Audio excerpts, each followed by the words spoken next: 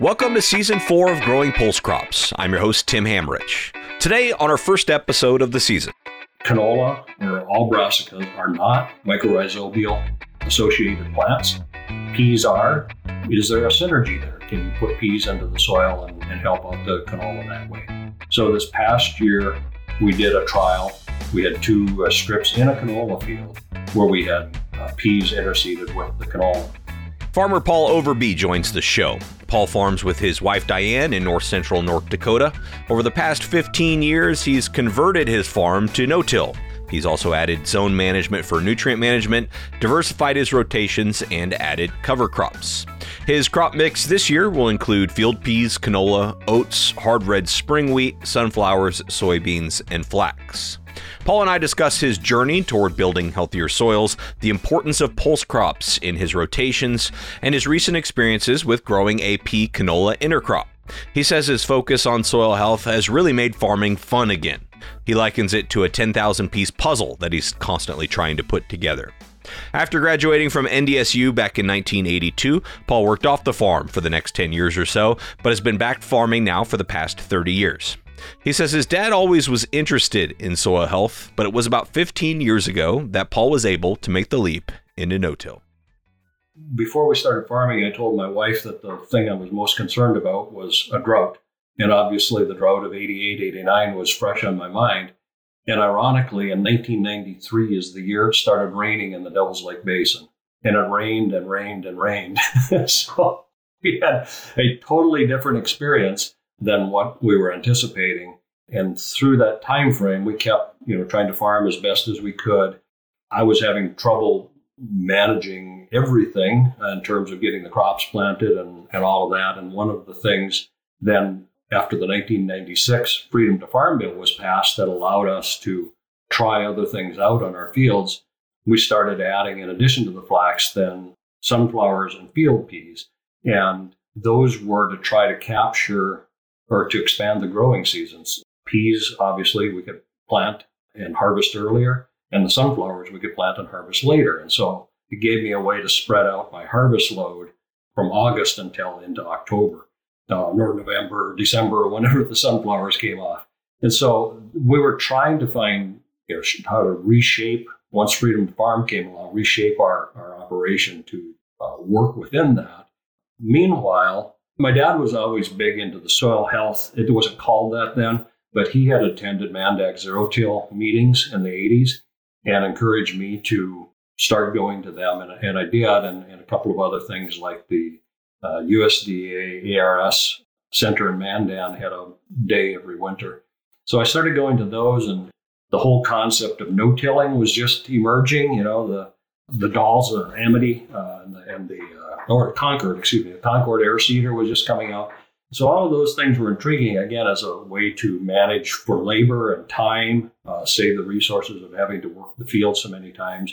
And we were in the typical chisel plow twice in the fall, cultivated again in the spring, and then plant with the disc-dill combination. So the field was getting a lot of tillage, but it also took a lot of time.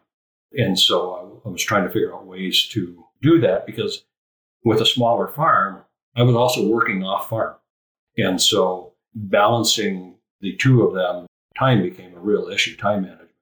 So that kind of then in the late 90s into the early 2000s started me thinking about how can I start no-tilling? And those were some difficult years. The mid 90s were pretty good with some prices. And then as we got into the early 2000s, those were very, very tough years. And so we didn't have the finances available to get into no-till, but I'd done all the homework. So when the opportunity came to get into no-till, I jumped with both feet.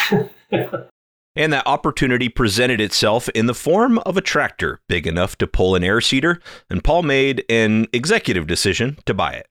Well, my wife was away working in the legislative session in 2005, and I was at an auction sale, and a tractor that was big enough to pull an air seeder came up for sale, and I bought it.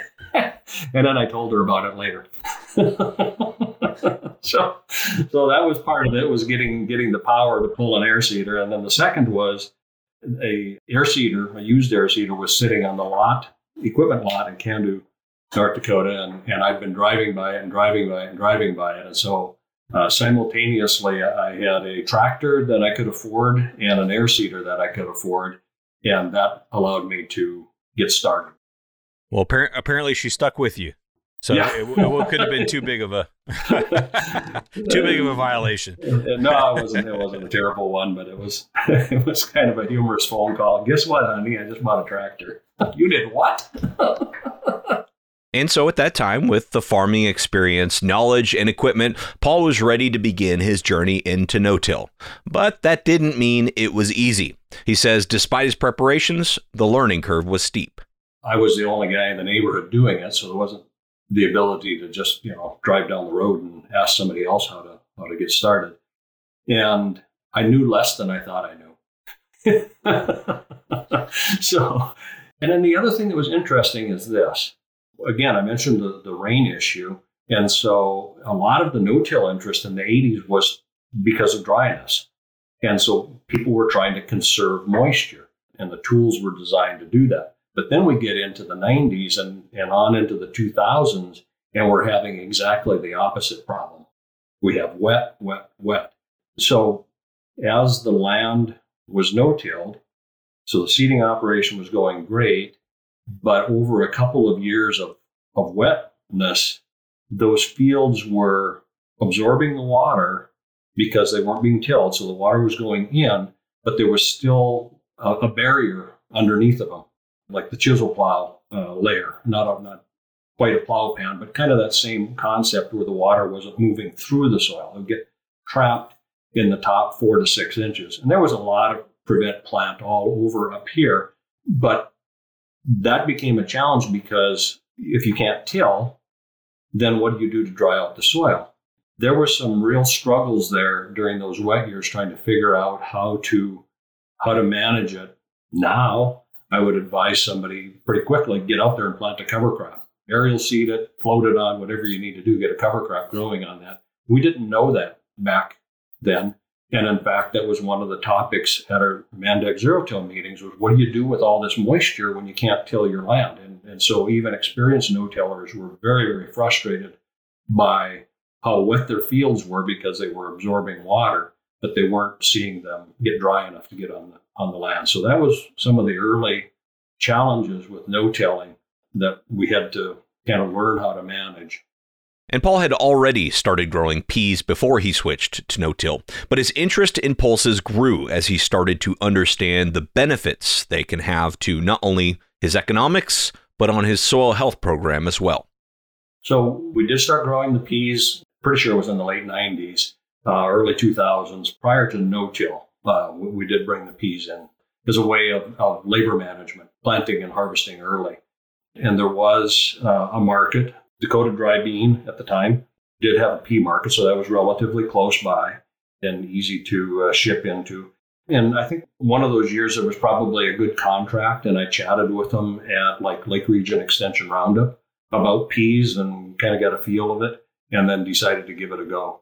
And then tried a small acre. I think our first out was maybe like 40 acres just to try them out, see if it worked. And that worked, and so that was a good thing. And then we've had peas, at least some acreage of them every year, I think, since then. There might have been a year or two for rotational reasons, just dropped them. But most of the time we've had peas in rotation. And then as we got into the whole soil health side of things, then having peas in our rotation started switching for other reasons, right? Some of the value in having them in the rotation started showing up as we started learning about our muscular mycorrhizobial fungi that Chris Nichols was talking about when she was at the ARS station in Mandan, and the role that peas play in that. And then as we got into learning about cover crops in 2011, 12, 13, then peas became another element because, again, with that early harvest, it was easier to plant cover crops quickly after a pea crop than, say, a wheat that might get harvested into September. And I don't think we've specifically talked much about arbuscular mycorrhizal fungi, or AMF, on this podcast. Paul shares why the important role of this fungi clicked for him when he first started learning about these fungal networks. So when I first started farming, my dad had his most fantastic year he ever had. 1992 was like the year to retire because everything yielded better than he'd ever had in his life. Just one of those Cinderella years. And one of the questions I asked him, I said, so you take soil tests and it tells you have so much nitrogen in your soil, and then you fertilize for, at that time, a 35, 40 bushel wheat crop or a 50 bushel barley crop, and yet you're harvesting 80 bushel barley and 50 bushel wheat. Where did all the rest of the nitrogen come from? And his answer was, well, I'm not sure. I guess it had to have come from the soil. And so that question has always been there, and Chris Nichols started helping answer that question for me. When I went to the meetings that she was talking about the role of fungi in both breaking down the mineral nutrients in the soil and then transferring them to the roots of the plants, it was like, aha, that's how that happens. And then she also talked about how important those networks are and how it's critical to not disrupt them, or how tillage disrupts them and makes them have to start all over again, and how critical that is to the whole success of getting nutrients from the soil into the plants. So the role of AMF is now widely talked about. People talk about fungi in the soil and how important it is. But at the time, so this is not quite 20 years ago now, that was kind of new information for most of us. And that has become kind of a cornerstone, if you will, for how we look at soil health now on our farm in terms of the crops we choose and where they fit into our rotation. So, for example, I want to have peas. We use about 10%, 10 to 15% of our acres are in peas every year. And one of the considerations is that they are a crop that builds that fungus network in the soil as part of what they do. And while peas can be very helpful in building that fungal network in the soil, they're not generally known for being great at producing residue for Paul's soil health. And that's where cover crops and lately intercropping enter the picture. When we had a field tour this summer looking at our intercropping, one of the people on the tour was in a wheat field, and he looked down at the ground and he said, how long have you been no-tilling this? And I said, well, for over 15 years. And he was amazed, and I kind of said, why? And he said, well, you don't have a big buildup of residue. And it's like, no, we don't, because our residues are constantly cycling. And in fact, some of the soil health tests we get back would suggest that we need more carbon in our soil. So I need to figure out how to do a better job of that. And some of that fits in because of crops like peas, where they don't have a high carbon content. When we harvest our peas, now this past year, because it was so dry, we did not plant a cover crop. But one of the ways to manage residue on pea fields, of course, is to plant a cover crop. And so we've been working really hard at planting cover crops in our pea field and trying to include a lot of grain species, whether it be triticale or rye.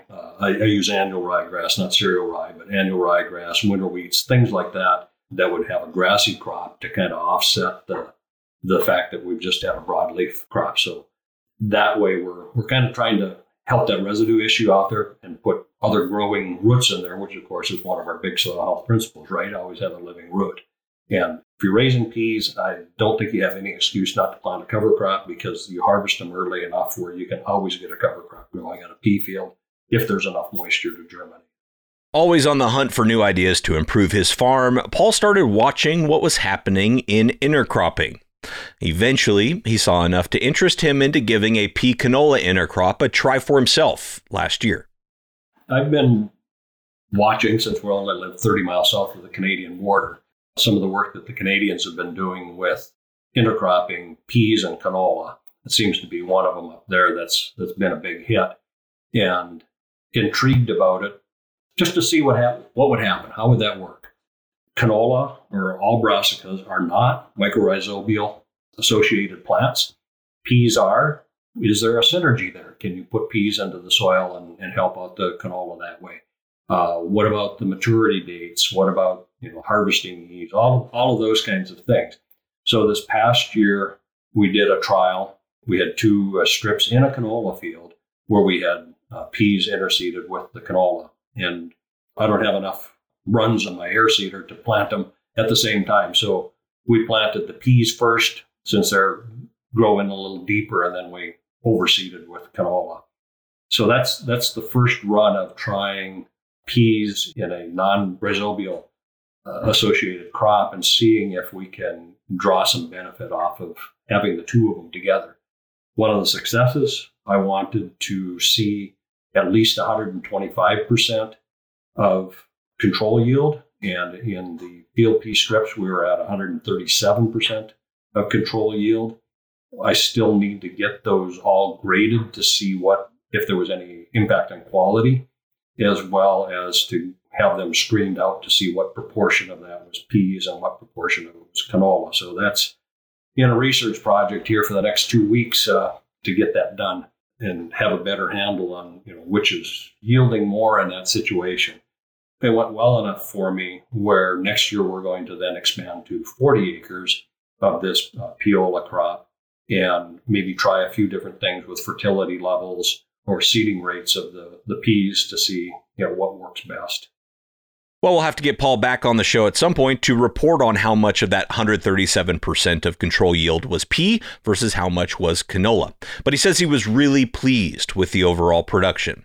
He's now doing the work that he said was one of his biggest initial concerns with intercropping, separating the two commodities. Now, the nice part about peas and canola is they are obviously very different sizes.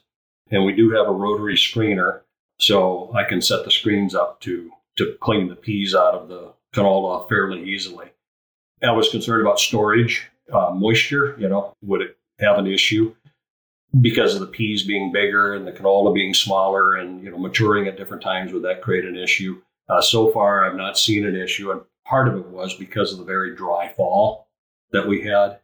Everything came off dry, actually almost too dry. So this year, 2022, that was the case. That may not be the case moving forward, in which case I would probably, if it came off a little with more moisture in it, I would be much more concerned about getting them separated right away. And actually with planting a 40-acre field next year, I'm going to be contacting a guy in our neighborhood that has a whole cleaning system on a truck. And I'm going to have him come to the farm and see if we can get that cleaned right after harvest, just to have it done and kind of peace of mind, because then you're only managing the storage dynamics for one crop, not two. Paul told me this intercropping experiment almost didn't happen. In addition to being worried about separating the two commodities, he was concerned about the management of growing these two crops at once. But he went ahead with it, even in a year when he couldn't get it planted until late in the spring. Well, part of what's kept me from trying it is just the potential management headache, and why I chose to do this in a year that ended up being the latest seeding date that we've ever had. I don't know, but I did. And it was very, very tempting to abandon the whole concept when we didn't start seeding anything until late May. But I chose to just, no, we've done it. Now we will find out how it works in an adverse situation. And so because we had to seed first and then seed canola over the top of it, so you got two passes in the same acres. That's a concern now. I'm actively looking at an air seeder with a double chute to give me some more options there. So that end of it is a challenge. And then, of course, there's the headache on the other end of separating it. And we have been working so hard over the last 5 years to try to get cover crops in our operation in the fall of the year that it's like, do I really want to have additional responsibilities in the fall when I'm already struggling to get cover crops planted? So those are the kind of the two concerns on both ends of the planting season. Whereas, I was planting peas to help spread out my labor and time management. And now by double cropping, I'm just adding to it. So is there enough value in doing that? Even if there's enough value to pay for just straight economics, is there enough value in there to pay for the additional management that it takes on both ends of that? And I can't answer that right now. We'll know over time. And then I think one of the questions will be, if we are building soil health, which is a big part of the reason I want to do this, it isn't just economics. I'm not necessarily doing this to make more money, as I am can I build my soil health faster by polycropping than I can by straight cropping, even though I've got canola in the rotation, and then maybe the next year I'll plant peas into my canola stubble. There's a good thing there. You have low mycorrhizal population. Now we have a high mycorrhizal crop like peas, so we're going to restore some of that.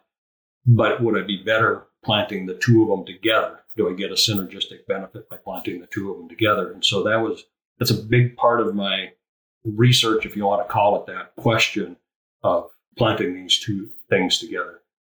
The other things I've been kind of contemplating is what other crops would peas work with and what other polycrop mixes would work well together.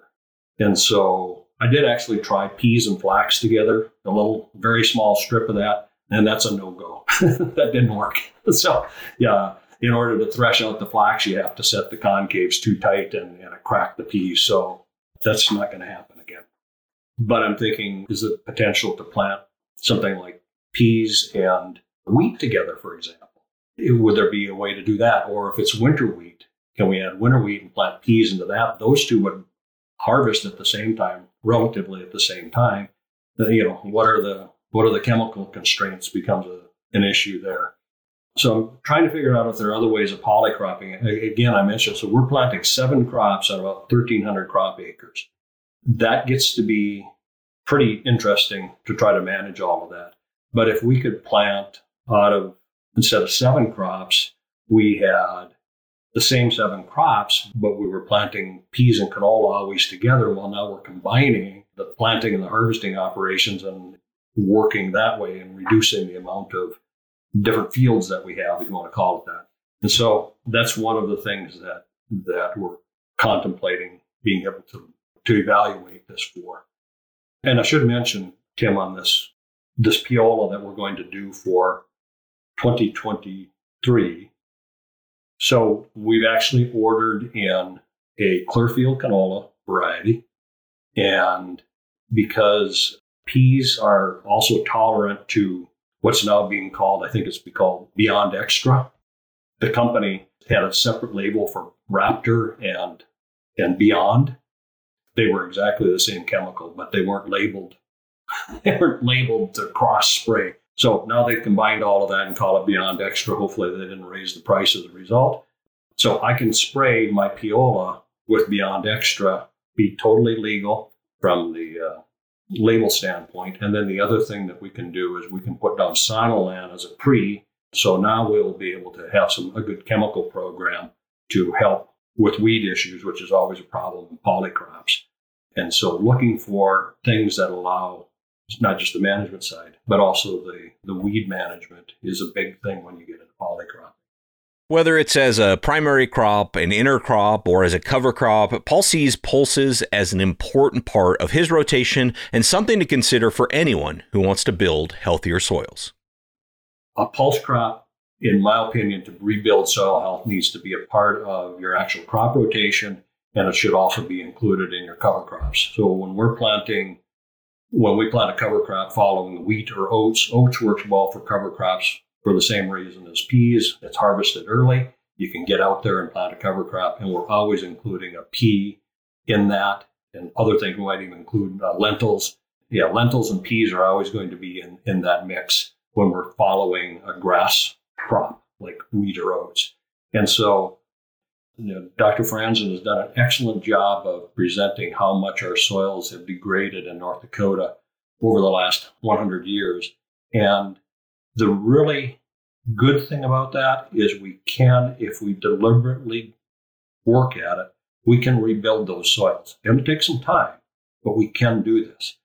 If regenerative ag is what gets people's hot button and makes them do that, that's fine. If it's soil health that gets them to do that, wonderful. Just get it done. Just get it done. A great place to end. Thank you so much to Paul Overby for sharing these experiences with us on the show. I'm excited to kick off this next season of the Growing Pulse Crops podcast. Make sure you're a subscriber to the show on whatever podcast platform you use so you don't miss our next episode with Dr. Perry Miller. There used to be some thinking that, well, if I produce, X number of bushels of yield of pea or lentils, then I'll have so many pounds of nitrogen, transfer to the next crop. We've proved pretty well that's not true. That's not the way it works. And there actually was some good research that came out of North Dakota State University that suggested maybe adopting more of a flat credit mentality. In other words, if you grow a pulse crop, just assume there's going to be some amount of nitrogen credit that you can apply to a subsequent crop. And it seems like that's closer to reality. Again, make sure you subscribe so you don't miss that upcoming episode, plus much, much more this season.